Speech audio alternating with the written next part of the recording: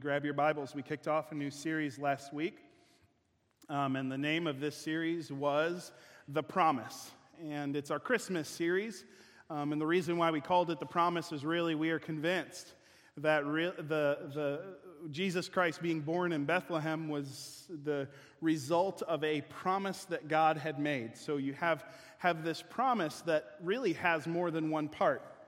And last week and over this series, we're just splitting it up into the different parts. And so we've only got the 3 weeks because we've only got 3 weeks for this Christmas series.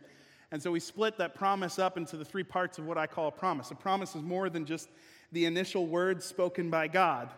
It's more than that. It's the entire, it encompasses the beginning to the end. So the initial words spoken, we call the vow. Then there's the vigil, and then there's the amen. And so we're splitting it up into three. Last week we covered the vow, which was that just initial words spoken by God that set things in motion and began this process. For that, we went all the way back to Genesis chapter 3, verse 15. If you weren't here last week, I encourage you to go back and listen to it. But in Genesis chapter 3, verse 15, here's what it says. This is by God, too, speaking as part of a curse on the serpent, which is very clearly an image of Satan. And this is no sooner had Adam and Eve fallen away, no sooner had they done the very thing that God told them not to do and brought sin into the world, and all our lives are changed as a result. No sooner had that happened, but then God begins the process of bringing it back around. That he begins to speak into existence this thing. Genesis chapter 3, verse 15, he says, I will put enmity between you and the woman, between your offspring and her offspring or seed. He shall bruise your head, and you shall bruise his heel. And some versions actually say, he shall crush your head, and you shall bruise his heel. And even as we read that, you see the beginning seed, the very first thought of what will eventually grow and become Jesus Christ being born in Bethlehem, and then further, so Christmas, and then also all the way around to Easter. This is the very first seed of it. And it takes some time to see this seed grow over a period of at least 4,000 years, probably more than that, a little bit more than that at least, 4,000 plus years, the seed begins to grow. And as you read through the Old Testament, you see what begins as a crushing of the head and a bruising of the heel grows, and you understand that it's through the descendants of Abraham that all of the nations will be blessed through this seed. And then you see even further than that, eventually you see that he's going to be of the line of David and that he's going to rule for all time. And so you see this seed begin to grow, and then through the prophetic books and through specific prophets, you see that, boy, this is going to cost him something, that he's going to be a suffering servant. And that when it says bruising of the heel, it means that he will take stripes on his back for us, and that his hands and his feet will be pierced for us. And we see it all the way through as the seed begins to expand and expand and expand until it reaches Matthew and Luke and John. And you see where it becomes the consummation, the realization of God's promise, that vow spoken 4,000 years before. It's a beautiful thing to watch. It's also a long time.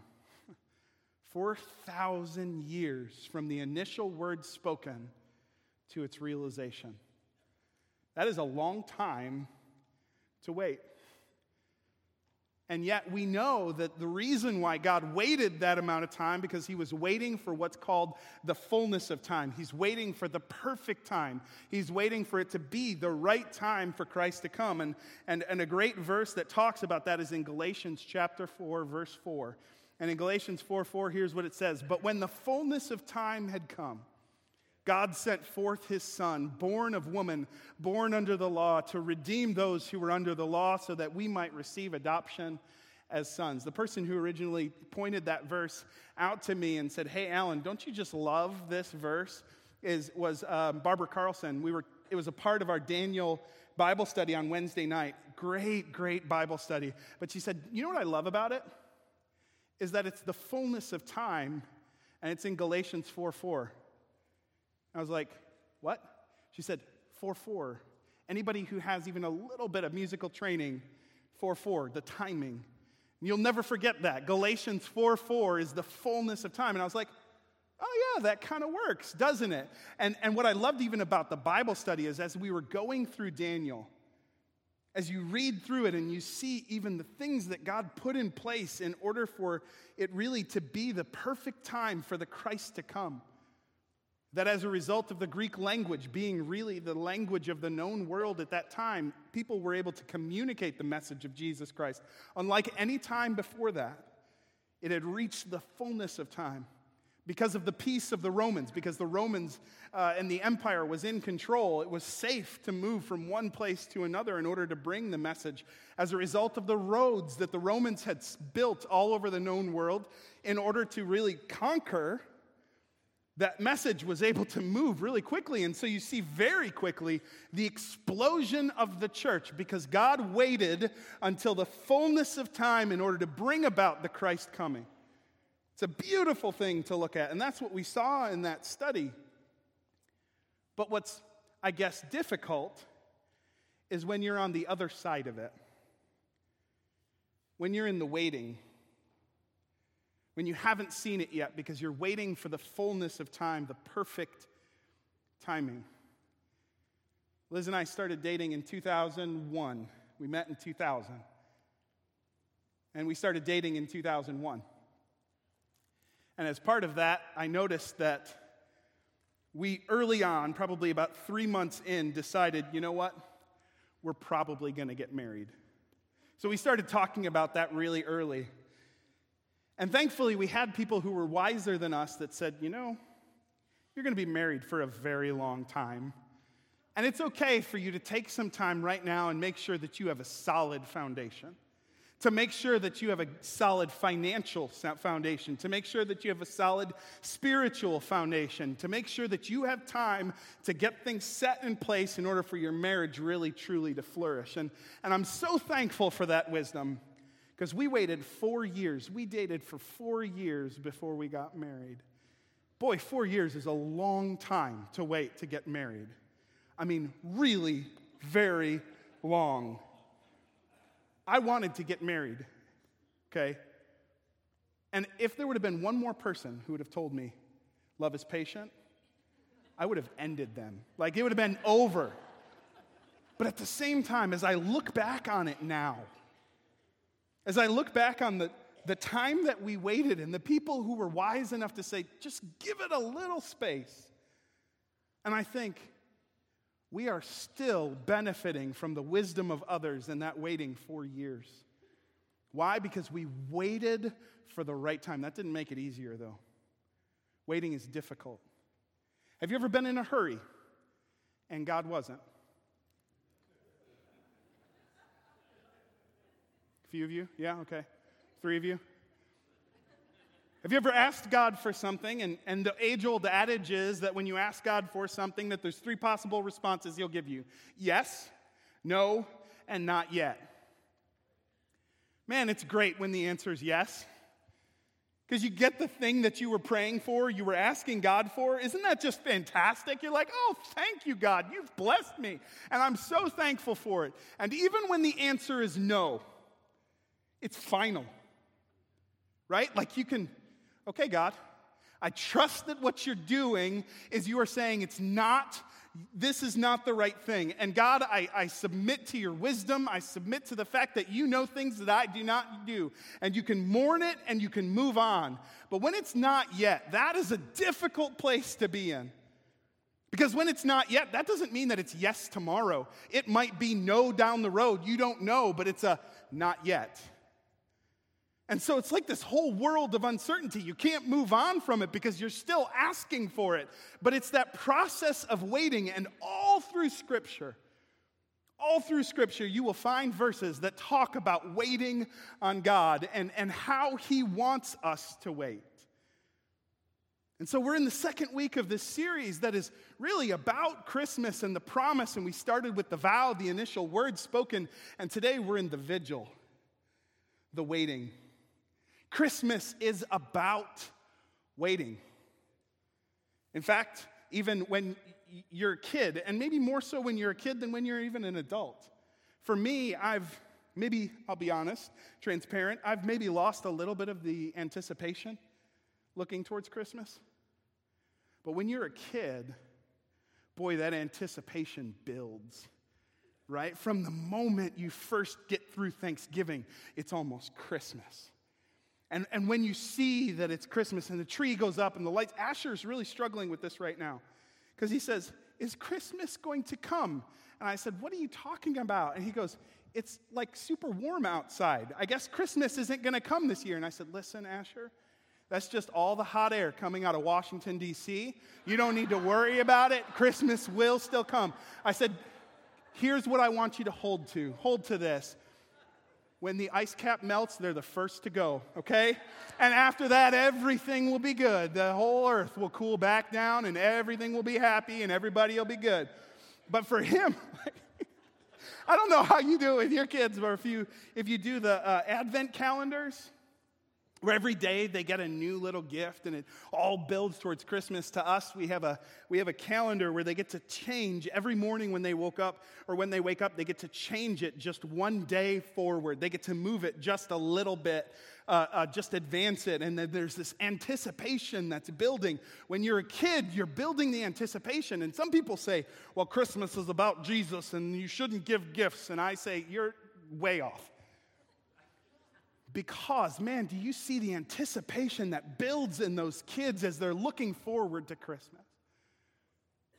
When I was younger, when I was like 10 or 11 years old, and I guess this is like my formal confession. When I was 10 or 11 years old, I realized where the parents kept the gifts before they were wrapped. Yeah, for every parent in this room right now, your closet is not a secure location. Like, that's the first place that kids are going to look. And so this one year, I'm 10 or 11 years old, and I said, I bet you they're in their closet. So I'll tell my parents after service, because they still don't know this, okay? But when I was 10 or 11, I snuck into their bedroom. I think they may have still been sleeping one morning. Oh, man, was I sneaky. I went into the closet, and I, looked through each of the gifts, and I knew who each of those gifts were for. It was so exhilarating, and I loved it. But then for the rest of the year, all the way up until Christmas, I had absolutely no anticipation. And as we were opening the gifts that Christmas morning, I could call them out, but I had to pretend oh, I'm so excited for you. Underwear. You know what I'm saying? I knew what each of them were going to be, and so some of the anticipation was gone. And really, truly, Christmas is partially about anticipating and waiting for the Christ. I mean, for us, and even for the church, for almost 1,000 years, they did something very similar to what they do at Easter with Lent. They would fast, or they would prepare in order that Christmas they would be more ready for it, that they would anticipate it, that they would look forward to it, to even put themselves in the place of those who were originally waiting for the Christ. Christmas, at least part of it, is about waiting. It's about the vigil. And for some people, they waited, and they waited, and they waited, and they waited until they closed their eyes for the last time, until they breathed their last breath. And the verse that is really the core of what we want to talk about today is in Hebrews chapter 11.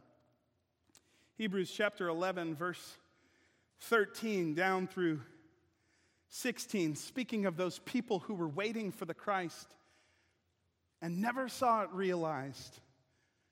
People who were waiting for the promise, that initial seed that they saw all the years before, but never saw it materialize in its fullness. Hebrews 11:13 says, "These all died in faith, not having received the things promised, but having seen them and greeted them from afar, and having acknowledged that they were strangers and exiles on the earth. For people who speak thus make it clear that they are seeking a homeland.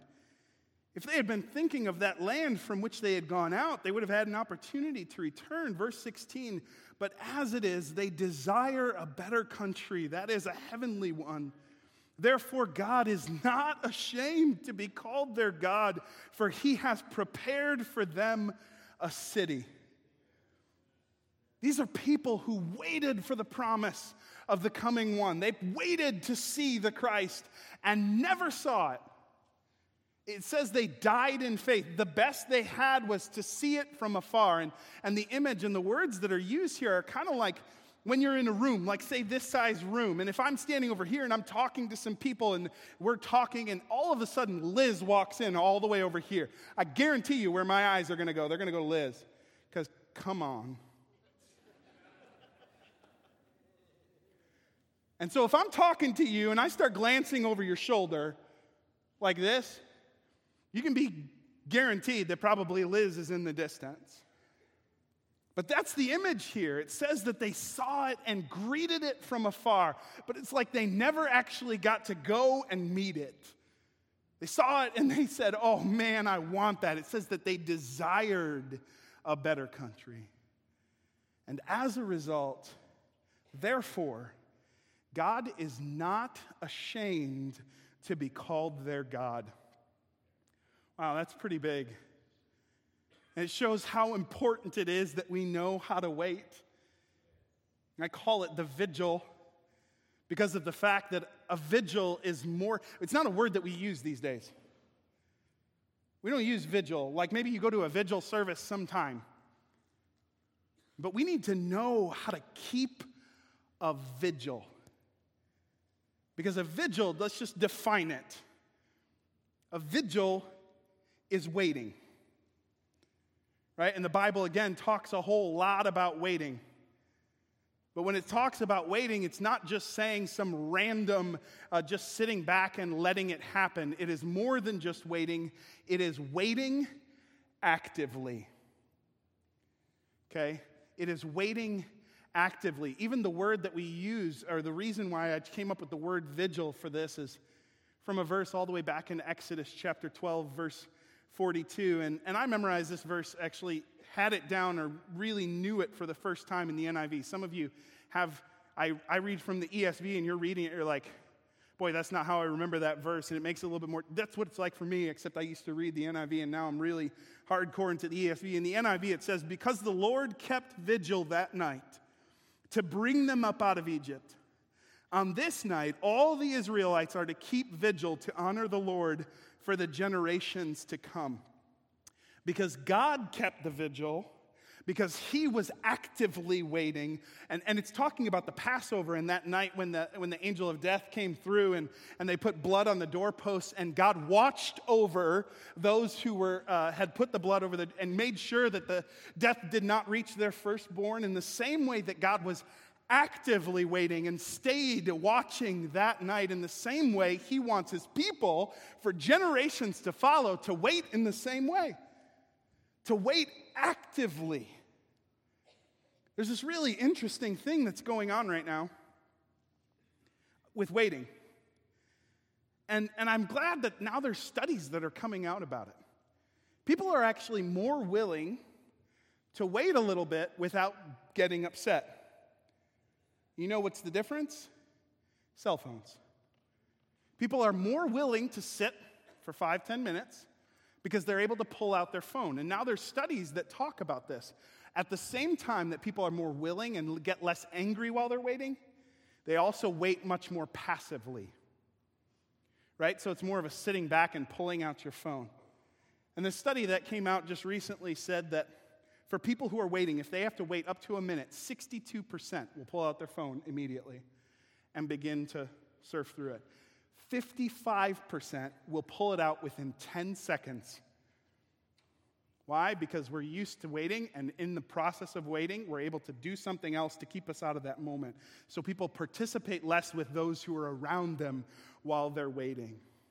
This isn't what he's talking about with the vigil. When I use the word vigil, I'm not talking about just waiting, like sitting through something. I'm talking about waiting actively.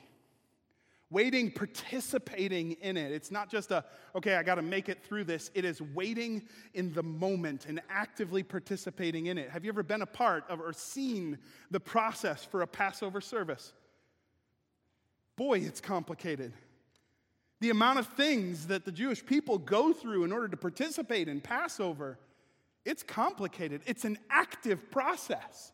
In the same way that God was active on Passover, now they are active in their process of waiting for the Christ. Okay, that's what it's really all about. And so there's the same way that they wait, but they wait actively. Not just actively, though, they wait actively and quietly. A vigil is waiting actively and quietly. If you go to a vigil service, I guarantee you they won't have rock and music. It's going to be a quiet service. It'll be much more subdued. What's interesting is how many verses in Scripture tie together waiting and quietness. Psalm 62, verse 5. Here's what it says. For God alone, O my soul, wait in silence, for my hope is from him. Wait in silence. Is this not the best verse ever for parents everywhere? In fact, let this be my Christmas gift to you. I talked to Pastor Caleb, and next week, this is the verse that will be the memory verse in kids' service. Okay? So the next time you're waiting for something and they don't stop talking, say, what does Psalm 62:5 verse say? Wait in silence. Exactly. So that's my gift to you, okay? Merry Christmas. But isn't that a great verse for that reason? But even as you look at it, it says, for God alone, O my soul, wait in silence. Who's waiting in silence and who's talking here? The person is talking to their soul. He's saying, oh my soul, wait in silence. So what kind of silence are we talking about? We're talking about internal silence. We're talking about a silence in the process of waiting where we say to our own soul, you know what? I'm going to let go of that anxiety. I'm going to let go of that fear. I'm going to let go of that angst.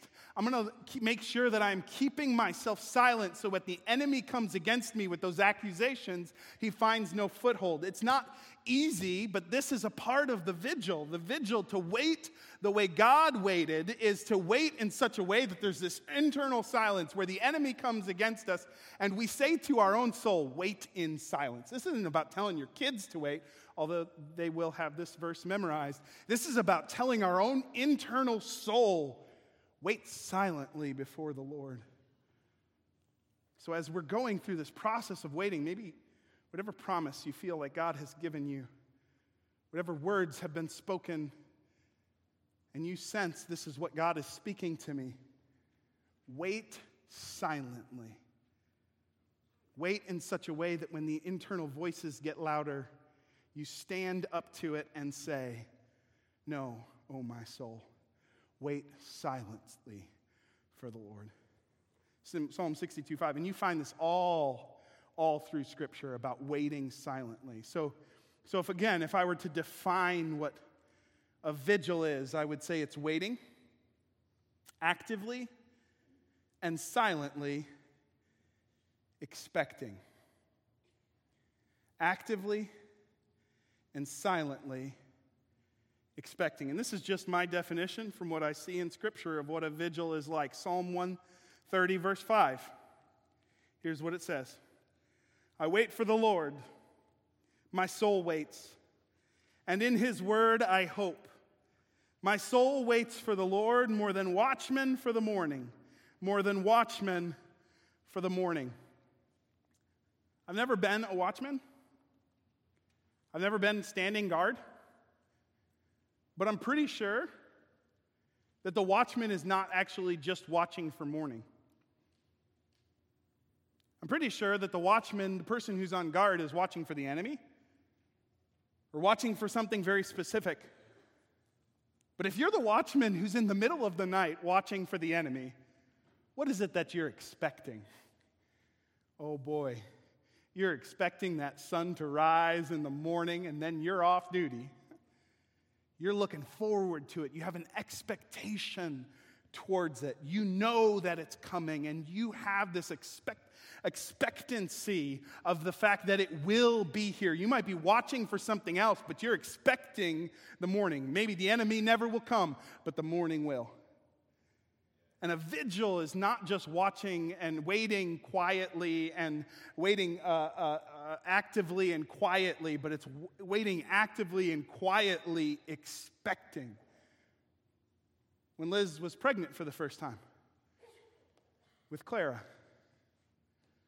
Boy, we didn't know what to expect. But you know what we said? She's expecting. She's expecting. And that seed of a promise, we believed, was going to end up in a baby. And that doesn't mean that we just sat back and said, all right, bring us the baby. No. We went out and bought so many kid things, and our house got so cluttered with toys, and we got the nursery ready, and we figured out what the name was going to be, and we put it on the wall, and then we covered it with paper so nobody else would know it until it was time. We did the things that you would do expecting something to happen.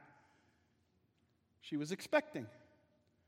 And a part of the vigil is not just waiting for it, it is expecting to see it. But even as we're expecting, there's a danger there, and we talked about this last week with the vow, when we talk about the fact that when God gives us a seed of a promise, that it's easy sometimes to cling to our expectation of what that will look like.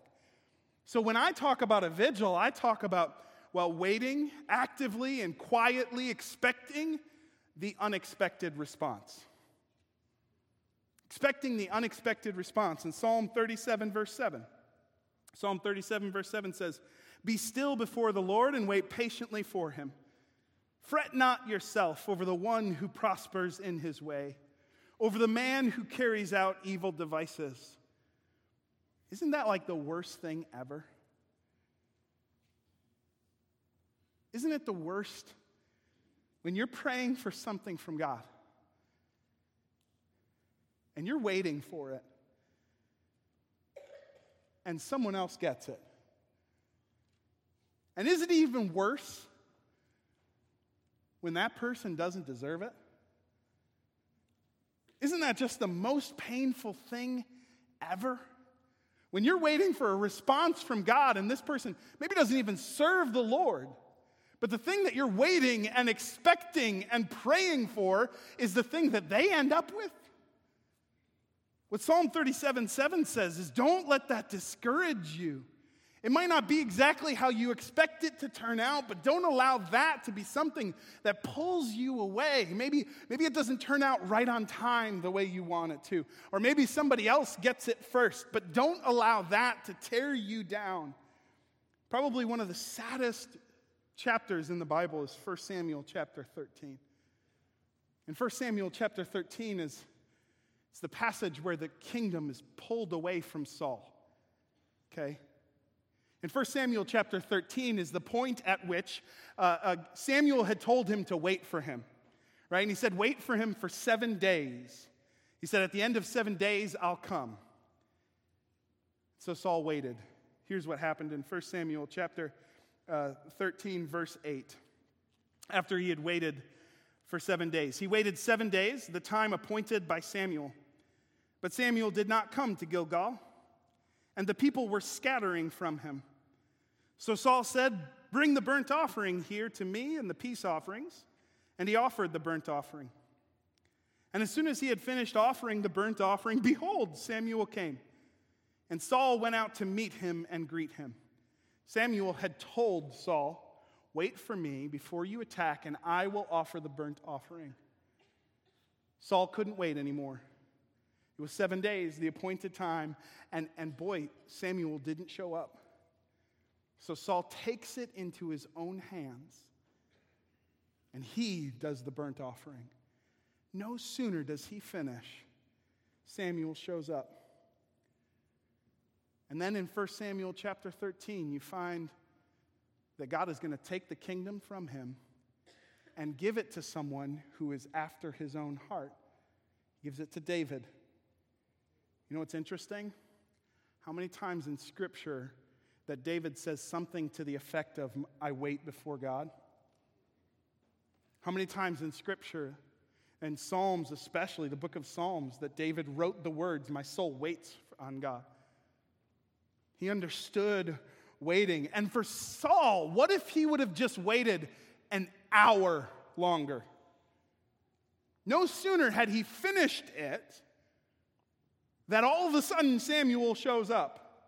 If he would have waited just minutes long, Samuel was right around the corner. But I believe God specifically told Samuel how long to wait and exactly when to show up, because he wanted to test whether Saul would wait on him the way God wanted him to wait on him. But because it didn't come exactly the way he was expecting, because the promise didn't show up right on time, Samuel took it into his own hands and as a result lost the kingdom. He lost it all. Sometimes I think it's just right around the corner. I think sometimes the promise is just right there. And if we just would hold a little bit longer. So a vigil is waiting, actively and quietly, expecting the unexpected response of a patient God. 2 Peter chapter 3, verse 8 says, "But do not overlook this one fact, beloved, that with the Lord 1 day is as 1,000 years, and 1,000 years as 1 day. The Lord is not slow to fulfill his promise, as some count slowness, but is patient toward you, not wishing that any should perish, but that all should reach repentance." Boy, that's a great promise if you haven't come to God yet. But that's a terrible thing to hear if you're waiting on God. Two things. Number one, he doesn't count time the same way you do. And to him, a day is like 1,000 years. So when he says, "Yeah, I'll get to that tomorrow," it's kind of a bummer. And not only that, a day is like 1,000 years, but he's also really patient.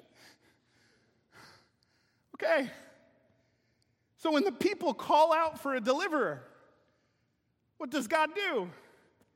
He sends a baby and he waits. And he does that 2 times. God is not afraid to wait. God is a patient God. And if we are going to be people after his own heart, then we need to be patient people. One of the things that now I look back on and I see in my own life is I am so thankful that God is a patient God. And I am so thankful that he sees things that I do not see. Because if I got everything I wanted when I wanted it, first off, I'd be a spoiled brat. Right? Because that's what happens when that happens. But second, I would be in a totally different place than I am right now. As I look back on my own life and I remember the things that I wanted so badly when I wanted them, where I am now, I look at it and I say, "Oh God, thank you that you did not give me what I wanted when I wanted it. But you're a patient God who understands and sees things that I do not see." So as I'm waiting on you, as I'm holding vigil, as I'm keeping vigil, I will wait. Boy, I'll wait actively. And I'll wait quietly. And I'll wait expecting the unexpected response of a patient God. But I'll wait. Because I know you know better than I do what I need and when I need it. So I trust him. And I have faith. I love Lamentations chapter 3, verse 22. Brother Bill Lindsay read this in prayer this week, and it's a great promise. What a great verse. And when he read it, I'm so thankful that he read it. Let me read it to you. It's one you've heard probably 1 billion times in your life. Lamentations chapter 3, verse 22 and 23 says, "The steadfast love of the Lord never ceases. His mercies never come to an end. They are new every morning. Great is your faithfulness." I'm so thankful that Brother Lindsay read that. You know what else I'm thankful for? that he didn't stop reading there, but he kept reading because the thought's not over. Verse 24. The Lord is my portion, says my soul. Therefore I will hope in him. The Lord is good to those who wait for him, to the soul who seeks him. It is good that one should wait quietly for the salvation of the Lord. It is good. And I read this verse and I think inside myself as I'm waiting for things, man, that's not good. But then I read this verse and it sure says, this is good. It's good to wait silently for the salvation of the Lord. I want to go back to Hebrews chapter 11. Specifically, I want to read the second half of that again, Hebrews chapter 11, starting in verse 15. Speaking again of these people who waited and died in faith until their eye closed for the last time, and until they breathed their last, they waited. And here's what it says of them. That they weren't thinking of what had come before. If they had been thinking of that land from which they had gone out, they would have had the opportunity to return. Verse 16. But as it is, they desire a better country, that is, a heavenly one. They have a desire for it.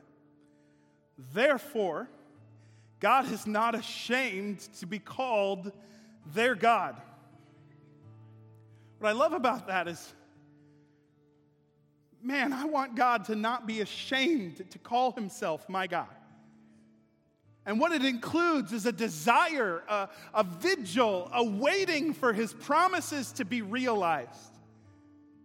Boy, I don't know how it's going to turn out, but I'm waiting on it. And for some of us, we're clinging to and holding to promises. And for some of those promises, it is like 1 Samuel chapter 13. It's Saul. And if you just hold on to it for one more hour, if you don't let go of it and try to take it into your own hands just one more hour, you'll see that promise realized. But for some of us, you will not see that promise answered until the other side of heaven. And your eyes will close for the last time, and you will die in faith for that promise. But either way, the promise will be fulfilled. And for these people who held out till the very last, God is not ashamed to call himself their God. And what I love, even as it talks about him being, whether he would be ashamed or not, is look at the causal relationship there. Look at the beginning of that sentence. Therefore, God is not ashamed.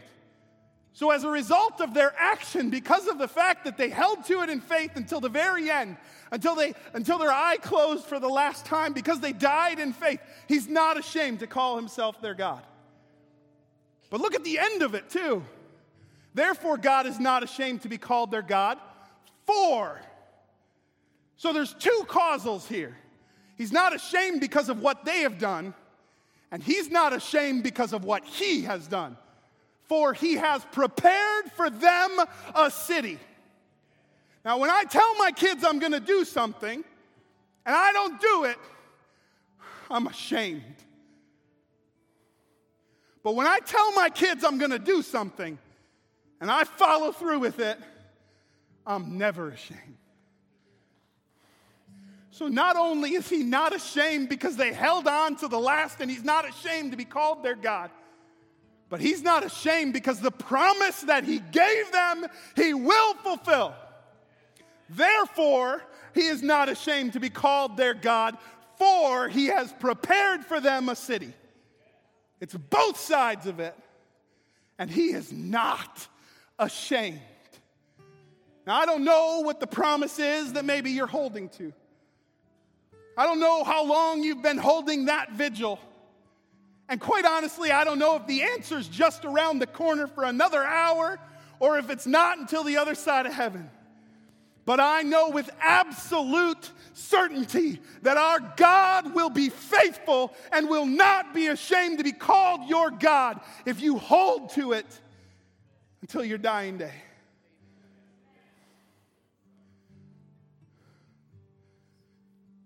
So we need to make sure that we are a people who are able to wait. We need to make sure that we are a people who know what it means to keep a vigil, to wait actively and quietly, expecting the unexpected of a patient God. And I believe that as we instill that in our kids, I don't know how you're going to do that this Christmas, but a big part of Christmas is understanding and instilling in our kids that same expectancy. And I don't know what that looks like for the next 3 weeks for you, but boy, do it, because it's good. And however you might do it, make sure that Christmas includes a vigil, because it's a part of it. Father, I thank you. I thank you that you have made so many great and precious promises. God, I thank you that the very seed of this vow planted in Genesis chapter 3, verse 15, it grew. And our understanding of what you were doing grew and grew and grew until the day that a baby was born in Bethlehem. And we saw the beginning of the consummation of that promise. And then we saw his life, and we saw his death. And as he was on that cross being pierced, all of those promises, prophetic words came back. He will be pierced. Father, I pray right now for whatever vows you have given us, whatever promises we hold to. We don't know how those things are going to work out in reality. We don't know if it's just around the corner and we'll see it just the way we expect it. If it'll come differently than we expect. Or if this is a truth or a promise that we're going to cling to until our eyes do close for that last time. But regardless of what it looks like, oh God, we commit ourselves to the vigil. We commit ourselves to the wait. May we be waiting people like David. May we wait before the Lord. And may we wait in such a way that when our soul rises up inside of us and questions your goodness, may we quote Lamentations chapter 3. And God, when the enemy comes at us and throws fiery darts and doubts at us, may we rebuke him in the name of Jesus Christ. God, may we be people who know how to wait. Thank you for this. In your name, Jesus. Amen. I'm going to ask you to keep your heads bowed and your eyes closed for just a moment. Because as we're talking about Jesus Christ and his sacrifice and what he accomplished, as we bring it up from the very beginning when man fell away from God, and that chasm was introduced between us, God had a plan. And he began that work with a seed of a word. And it grew and grew and grew and grew. To this day, there is salvation available for each and every one of us. Each and every one of us have sinned and fallen short of the glory of God. Each and every one of us are not righteous before him on our own account. Because of what Adam and Eve did, there's something inside of us that is broken and lost. But Jesus Christ came. The promise was realized in order that we might have that chasm disappear. And that promise was that if we put our faith in Jesus Christ, we might have salvation. So this morning, I don't know where you are or what you've gone through. I don't know what you're waiting on.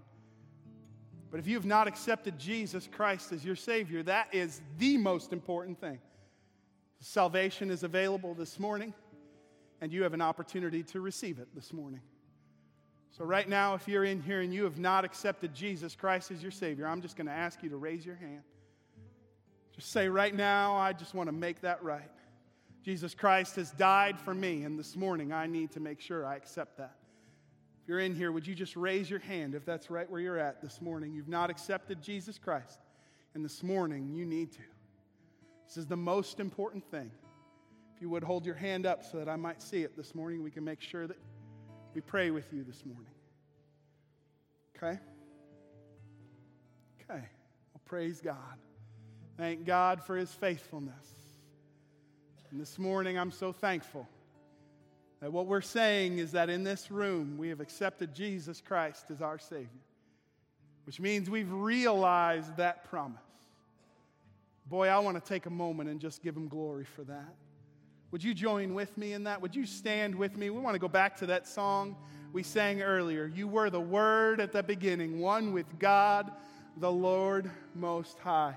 Would you join with us before you leave? Don't head out quite yet. Let's just take one moment and let's just turn that glory back to His name this morning. You were the Word at the beginning. You were the Word at the beginning, one with God, the Lord Most High. Your hidden glory in creation,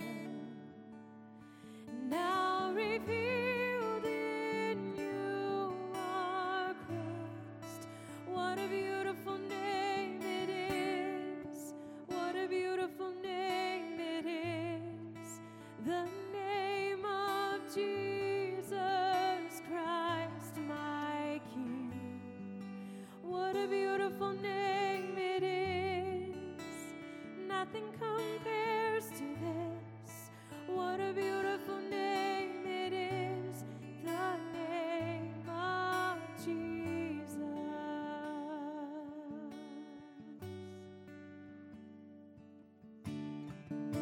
You didn't want heaven without us.